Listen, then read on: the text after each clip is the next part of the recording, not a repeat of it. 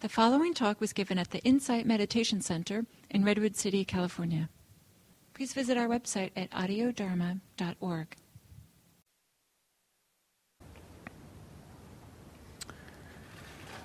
So welcome again. Hopefully a little bit more of each of us is here in the room.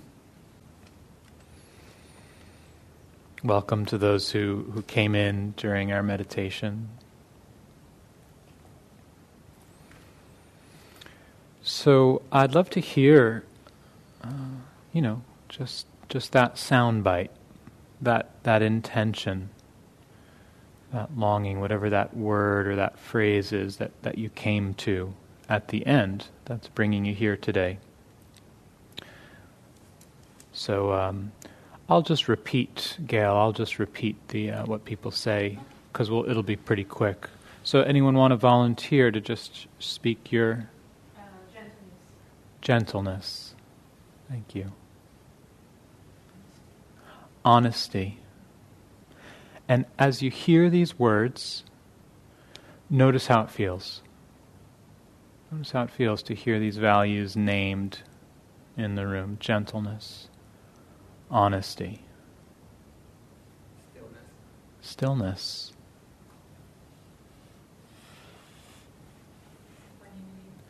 Equanimity.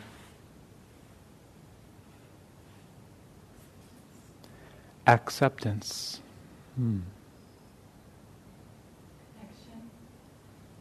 Connection.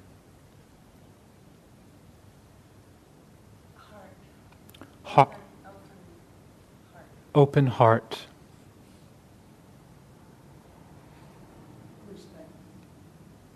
Respect.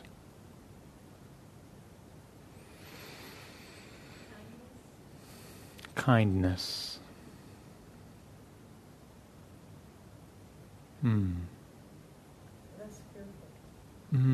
Less fearful. And if you had to put that in the positive?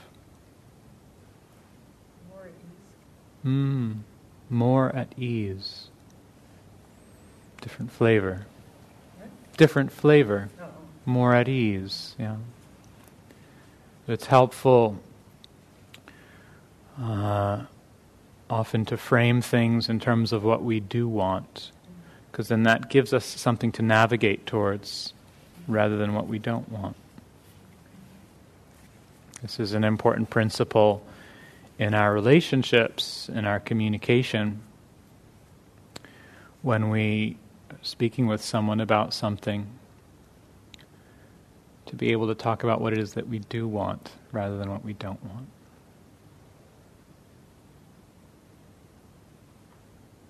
Anything else? Maybe one or two more. Love and goodwill. Love and goodwill.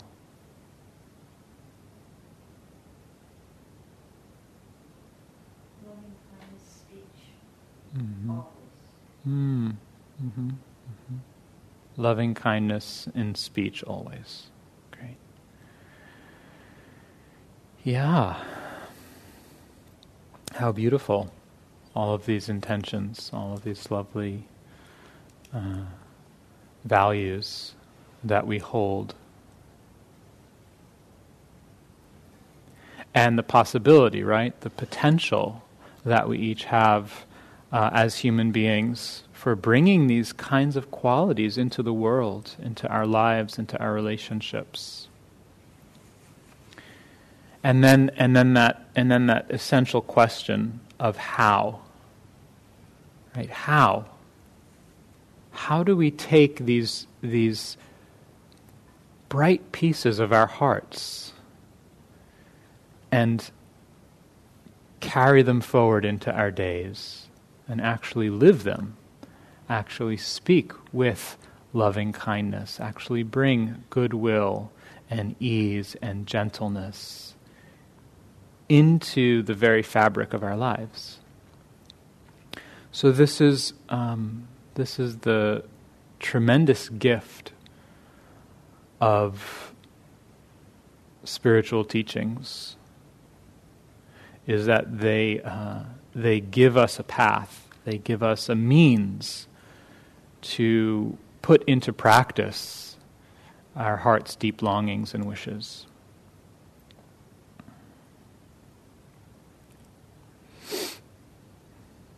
So here in the West, the teachings of the Buddha have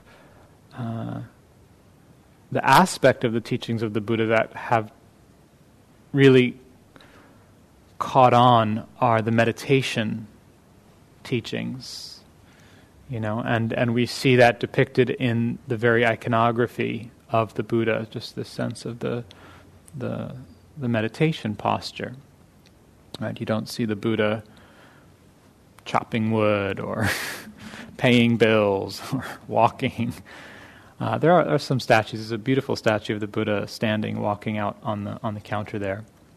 But right, for the most part, what we receive and what's held up for us is this ideal of the meditation.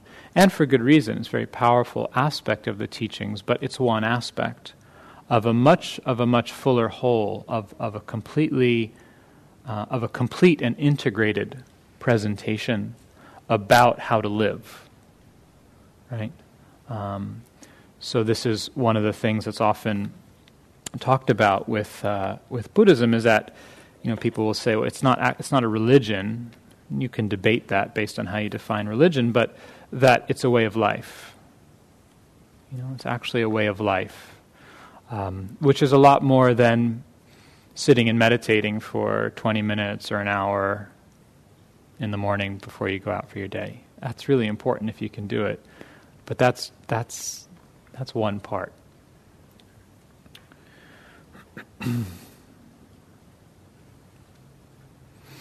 So the one of the foundations of this whole path of practice is how we relate to one another, how we get on with each other. And one of the elegant parts of the teaching is that this is both the foundation, the beginning, and the end result.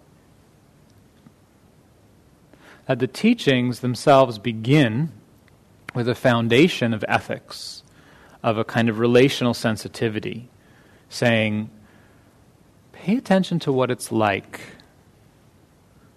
when you're kind, when you're generous. How's that feel for us as human beings? Pay attention to what it's like when we're harsh, when we're short-tempered, when we're stingy. How's that feel as a human being? There's a distinct difference, yeah? There's a distinct difference in the tone of how it feels when we snap at someone versus when we have enough space inside to take a breath and be gracious. Not because we're forcing ourselves, but just because we want to, because we can. And we're kind because we can. That feels different to us. And that's the entry point to the teachings, that difference in how it feels. That there's something in how we're wired that it actually feels better in some way when the heart is open, relaxed, kind, gentle, generous, loving. That feels better to us. And so that's the entry place to the path, to the teachings. And what's the end result? What's the end result when we've practiced deeply, when we've had some level of realization? We're more kind, we're more patient, we're more generous, we're more loving. The beginning and the end are the same. And that's why one of the representations of the Buddha's teachings is the wheel, because it's a circle. It's a circle, the beginning and the end, and it just deepens as we go through the path.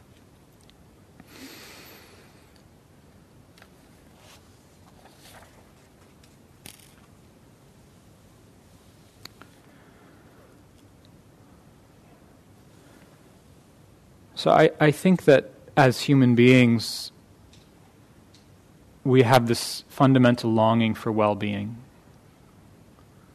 all of the different beautiful intentions that were voiced a few minutes ago, we can see those and understand those as different facets of a life that's saturated in well-being, of a life that has a sense of wholeness and completion to it, a sense of being really integrated in ourselves.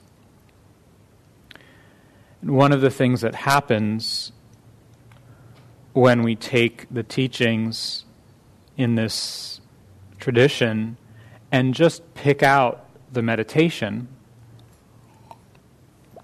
is that we end up with a little bit of a split, kind of a separation. Like, okay, I'm going to do my meditation, I'm going to get really calm, and that person I can't stand, who I'm angry at, I'm just going to kind of try to ignore them and push that away until I get, they keep coming back, I hate that, and then, okay, finally, just a little bit of peace, just a few moments of calm, and the bell rings, and great, I'm done now. I'm a good Buddhist, I can go out and do my day, and, there's this kind of a split that can happen when that's the only piece that we actually learn or focus on. And that's not how the Buddha taught. The Buddha taught a whole path of practice, right? It's called the Eightfold Path. Some of you have studied this perhaps quite extensively. The shorthand for it in the early texts, the Buddha talks about Dhamma Vinaya. Dhamma, or what here we call Dharma, which is the Sanskrit version, Dharma, and Vinaya. How many of you have heard this word, Vinaya? Great. Vinaya is the code of conduct. Dhamma is the truth and the teachings, and then the Vinaya is how we live, the code of conduct. And these two together are what the Buddha teaches, Dhamma and Vinaya, the practice and the way we live.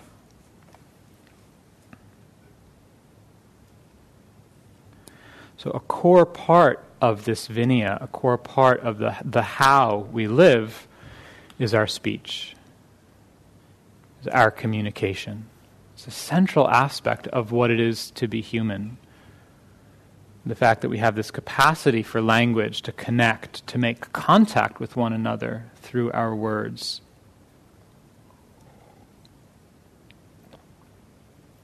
And because of this, it's one of the primary ways that we can actually practice these teachings.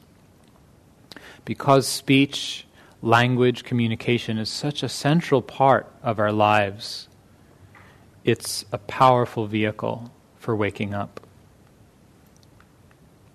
So it's an explicit part of the teachings. It actually holds a really prominent place in the Buddha's teachings. Speech does. So any of you who have studied some of the core teachings of the Buddha, you know that it's one of the 5 ethical precepts for a lay Buddhist. To refrain from killing, stealing, causing harm with our sexual energy, causing harm with our speech, and taking intoxicants that confuse the mind and make us do all those other things. So it's right there. It's the only one of the 5 precepts that gets its own place in the Eightfold Path. So there's this whole Eightfold Path, this training in wisdom, in ethics, and in meditation. That's the summary of the Eightfold Path, Sila, Samadhi, Panya, wisdom, ethics, meditation. All the rest of the ethics are under one factor, right action. Right speech is broken out. It was important enough to the Buddha that he said, this is its own training to learn to have speech that's conducive to awakening. So I think that there are reasons why he singled this out, why he made it its own practice, gave it such a central, prominent place. And if we reflect a little bit on our communication and our speech, I think it becomes obvious very quickly. we're doing it all the time. We're communicating pretty much all the time. Whether we're speaking to someone else, listening to someone else, writing an email, texting, or even when we're by ourselves, right? What are we doing a lot of the time? There's thoughts, kind of an inner speech that's happening, that's rolling through.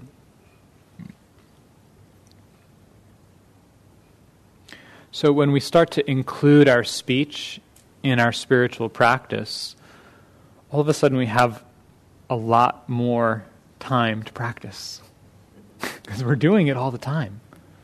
So once we start learning how to pay attention to our speech, our practice really can take off because we have that much more fuel, that much more material to practice with. We don't need to be sitting still in silence.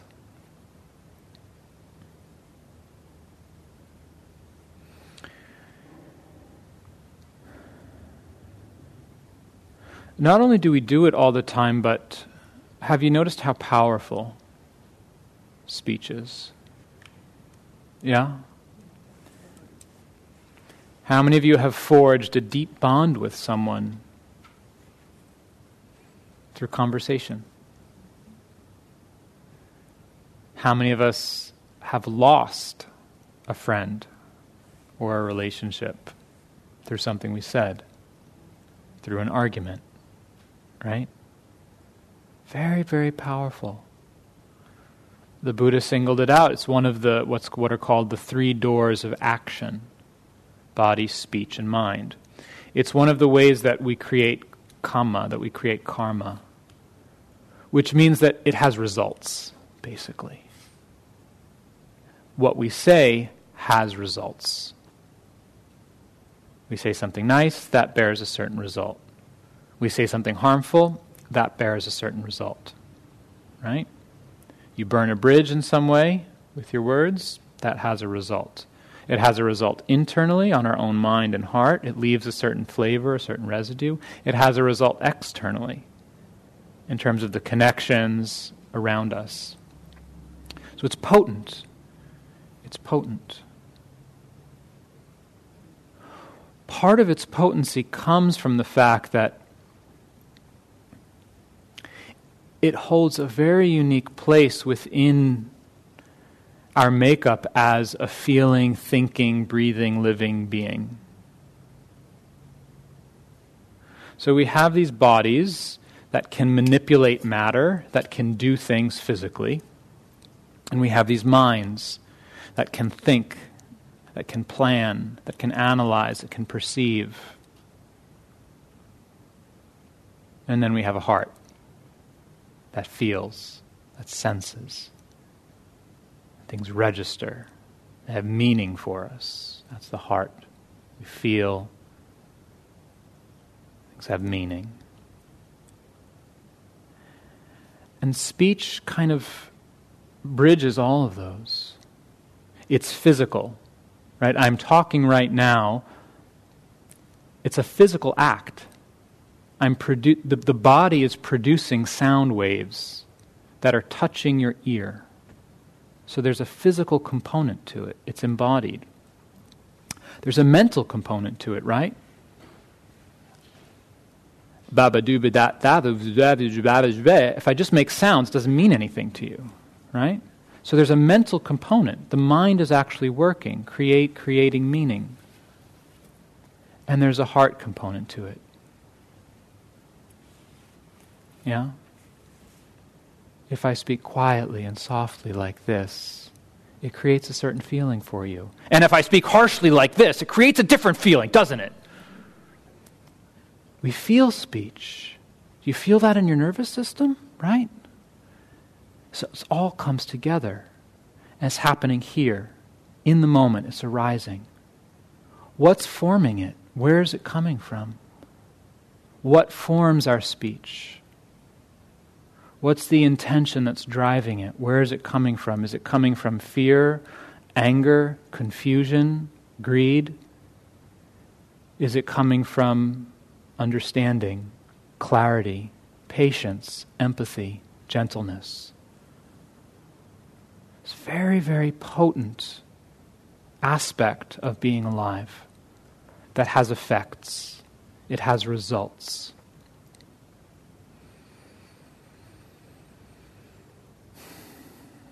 I think it was last summer, I was up in the Nevada City area for a wedding.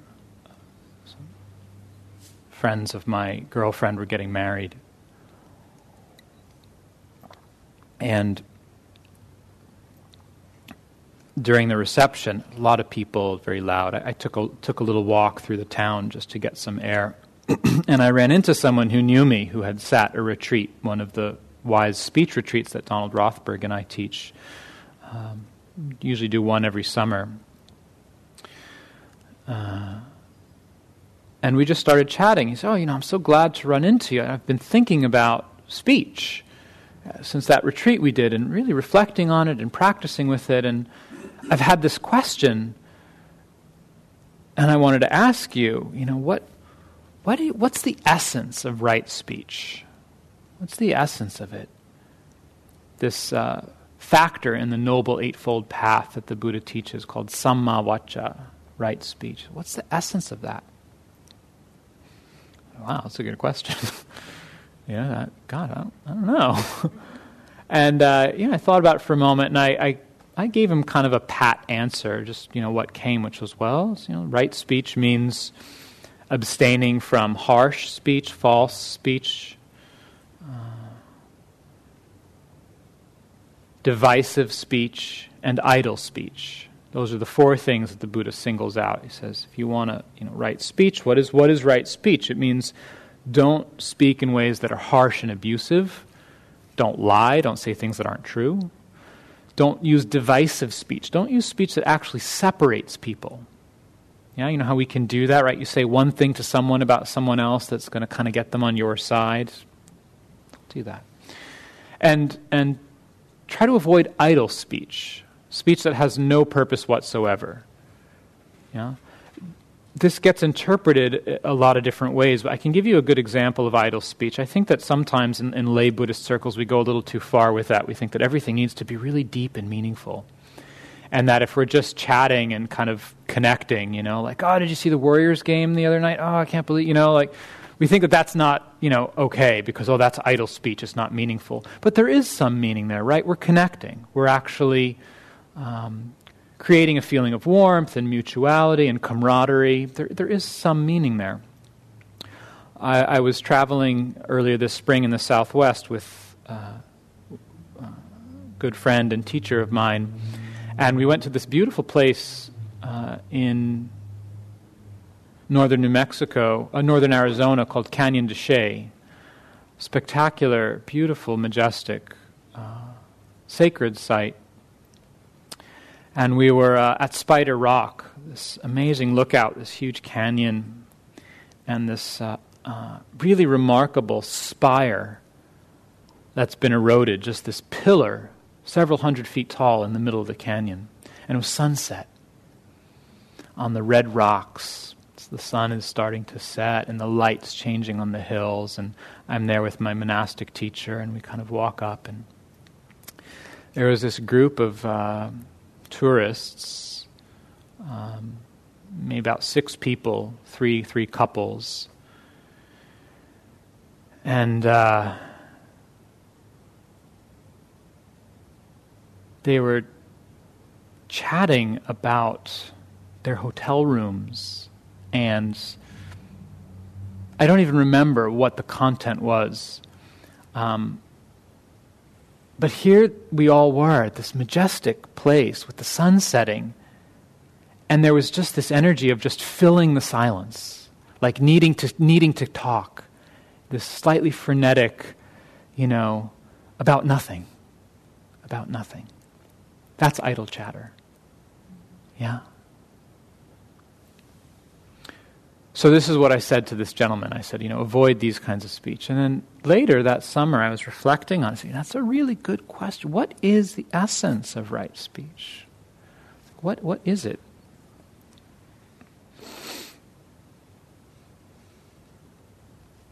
And so I came up with an answer that I like a lot better, that I think is actually what the Buddha was pointing to.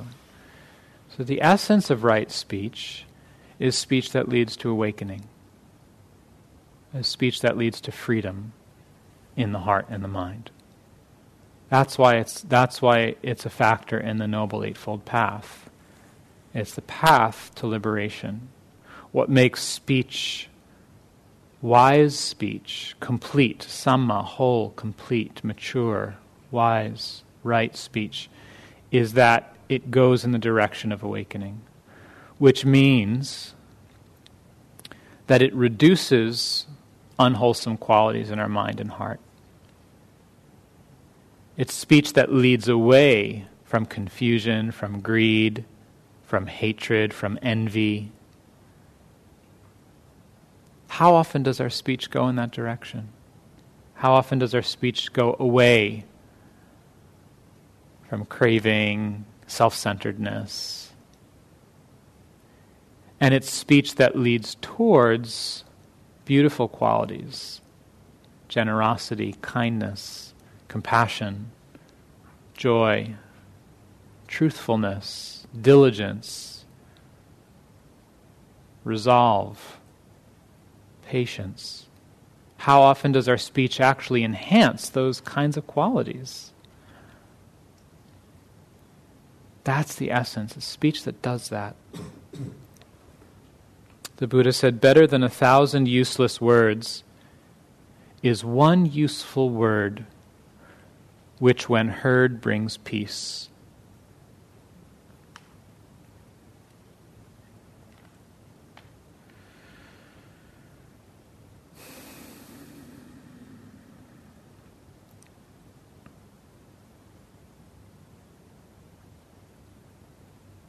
So the power of speech to create harm or to lead to good. And we felt it right here in the room just a few minutes ago.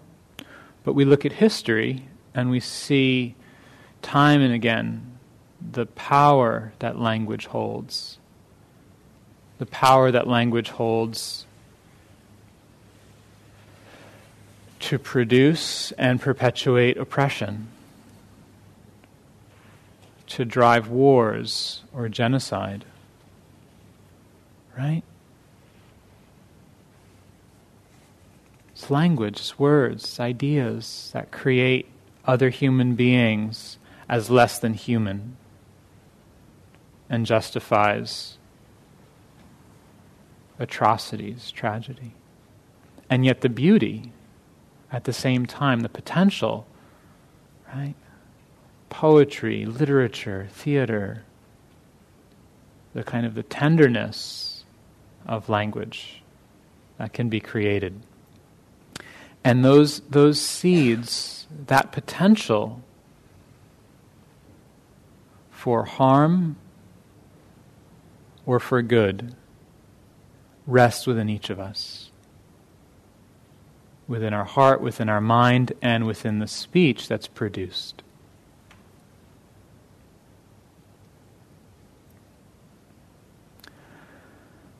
So I come back to the question, how? Right? How? How do we craft it? How do we take this potential for creating that we've each been endowed with? How do we craft it so that it goes in the direction of awakening? So that it brings more light into the world rather than more darkness? So this is what I would like to offer today. This is what we're here for today, is to explore and examine this question of how. How do we do this? And I'd like to start with what the Buddha offered, which are the guidelines. The Buddha said, look, if you're interested in being happy, if you're interested in being at peace, if you're interested in feeling good about yourself, having a sense of dignity, and integrity in your life, don't lie. Don't say things that aren't true. It's really not going to be for your benefit. Don't speak harshly. Don't be abusive with your words, with the tone of your voice. That's not going to be for your welfare. That will not take you in the direction of happiness, well-being, and peace. Don't be divisive. Don't use words to separate people, to get people on one side or the other side. That's not going to be for your welfare.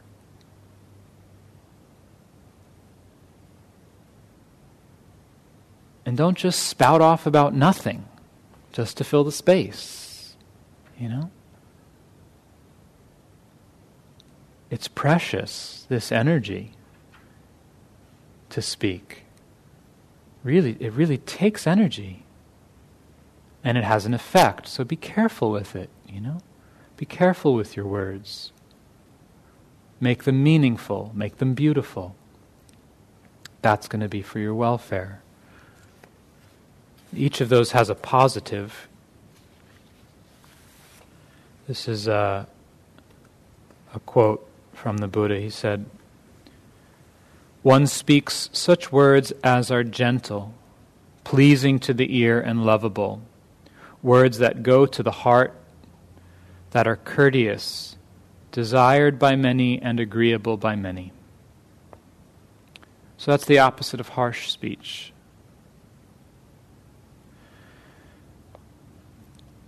So he also gave a positive. He didn't just say, don't do these things. That's very important to know what are the boundaries, right? When I was younger, I used to have fun playing soccer, frisbee, yeah? Whenever you play a game, you've got boundaries, out of bounds, right? That's out of bounds. So the Buddha's outlining the playing field. He's saying, if you want to play the game of being happy and waking up and feeling, enriched by life, these are the rules. These are the boundaries. You go outside those boundaries, you're not playing the game. So those are the boundaries: false speech, harsh speech, divisive speech, idle speech. But then there's also what you do in the game, right? And the Buddha gave some guidelines for that.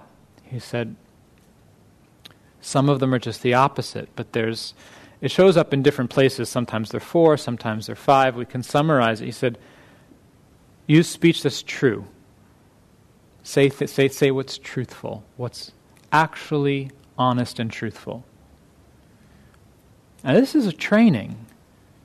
It's one thing to say, well, don't lie, but what's actually true? What's actually true? When we express ourselves, is it true to say,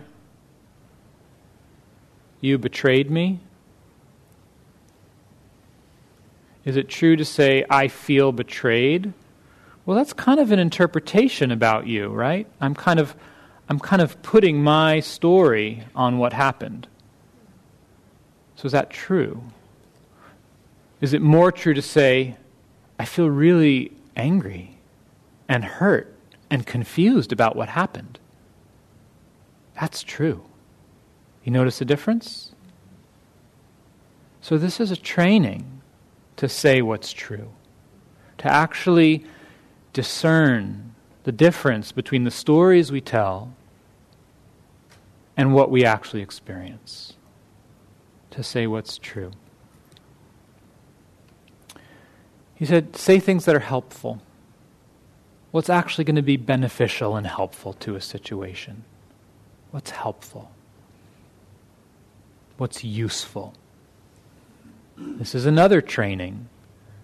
To actually pause, to actually, really examine what's going to be helpful here. What's the skillful thing to say? Maybe it's nothing. Maybe it's something a little bit more subtle than what we might, initially just want to say. How do we do that? How do we say something that's useful, that's appropriate to the situation? So what's true, what's helpful or useful? He said, be affectionate. Be affectionate and gentle in your speech. Yeah? Whenever possible. Whenever possible, to have your speech be affectionate. Which doesn't always mean that people are going to like what we have to say. It just means that it's coming from a place of goodwill. That it's coming from that root in the heart of kindness, rather than enmity or ill will. It's a beautiful story in the texts the Buddha tells about a baby with a pebble stuck in its throat. He's talking to a father who has a child, and he says, what would you do if that baby had a pebble in its throat? And the father says, I would take my finger and scoop it in and take the pebble out. And the Buddha asks, but that would hurt the baby. It would cry, it would scream, it would be in pain. And the Buddha says, yes. The father says, yes, but, if I don't do that, it's going to die. So even though it's hurtful, it's coming from a place of care. And then the Buddha says, even so, I will say things sometimes that are disagreeable to people, that they don't like, that are painful to hear, but it's coming from compassion, because I see that this will help them. So speaking affectionately, speaking kindly, doesn't always mean that it's nice. It's not about being nice. It's about being grounded in our heart in goodwill, in kindness, and knowing what's really going to be helpful. So is it true? Is it helpful? Is it affectionate and kind in its source? And then the last one, is it timely? Is it the right time? So we can have something to say, this is true. This is going to be helpful. We might have something to say that's true that's not helpful, right? Don't say it. Is it true? Is it helpful? It's coming from goodwill. But you know what? Now's not the right time. Don't say it. Wait till the right time. Sometimes that's the hardest, to know and to wait until the right time. Sometimes the right time might be a few years. Yeah? To have that much patience, to have that much trust in ourself and the other person. So what I'd like to do is, so our day will move back and forth between me kind of talking and then us doing activities together. This is the most, what I've just shared is the most I'm going to talk at one stretch for our day. So I know I've shared quite a bit now, but I really wanted to frame the day and create some sense of what it is we're really dealing with here when we look at our communication and our speech. So what I'd like to do now is to break into some small groups, and I'll help organize this, and reflect on two questions together. The first is, of these 4 guidelines, what's true, what's helpful, what's kind, coming from goodwill, and what's timely, where's a place of strength for you? We each have strengths. Some we're born with, some we learn and cultivate. So what's one of these areas that's a place of strength for you? Maybe you're really good at timing. Maybe you have a really strong commitment to truthfulness, and you're really careful about that, So for yourself, what's an area that's really strong? And then the flip side, what's an area that you recognize, I really like to improve in this area. I could really use to give some attention to this guideline, to saying what's helpful. I'll say things that's true, I'm really well-intentioned, but it's not always so helpful. I sometimes forget that. I forget to look and say, is this really going to be useful to share with this person in this meeting, in this situation? So for yourself, what's an area of strength What's an area that you would like to give more attention to, that you recognize, I could really improve at this area if I give it some attention? Yeah? So we'll take about 10 minutes, maybe a little bit more for this. And I invite you for this exercise to just work with one other person. Invite you to pair up with someone you don't know. So some of you maybe have come with a friend, a relative, just in terms of creating more connections in our community, to pair up with someone you don't know. And what I'll do is I'll ring a bell. First we'll deal with the strengths, and then I'll ring a bell, and then we'll talk about the areas of improvement.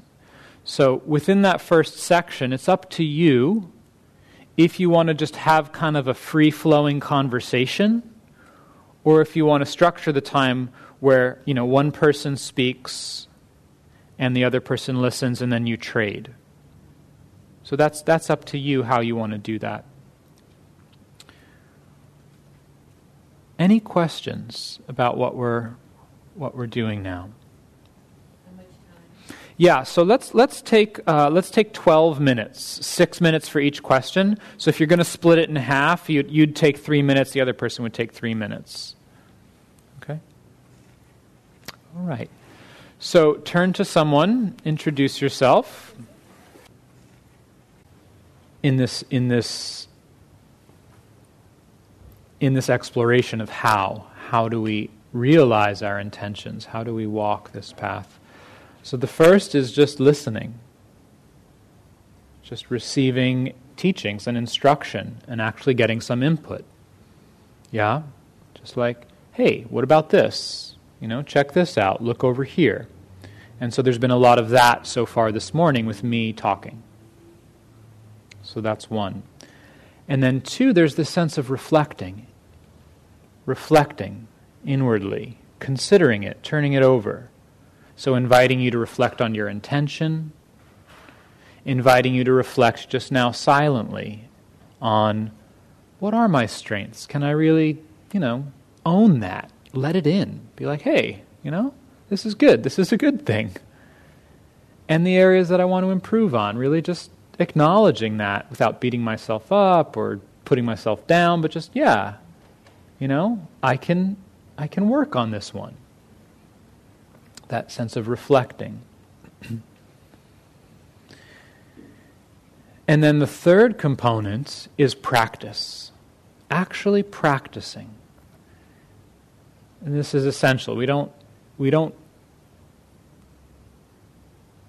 gain mastery over anything without practice.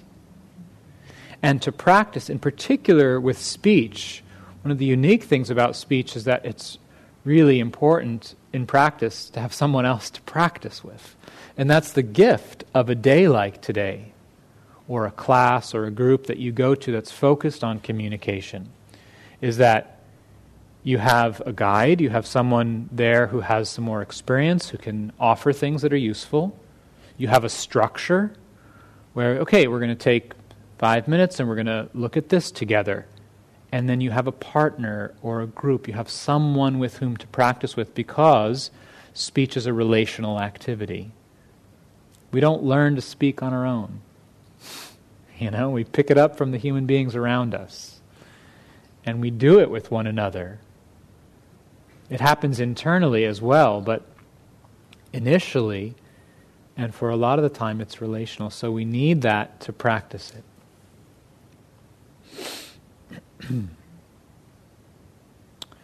So before we go on, I want to just leave a little space and see if there are any questions or comments about what I've shared and what we've done so far this morning.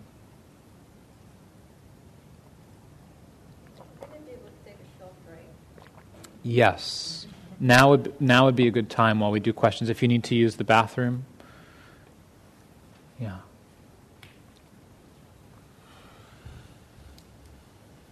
Any questions about the content? How many people could use a short break just to stretch and Okay, why don't we take 5 minutes, stretch your legs, get some air, and let's come back together again after that.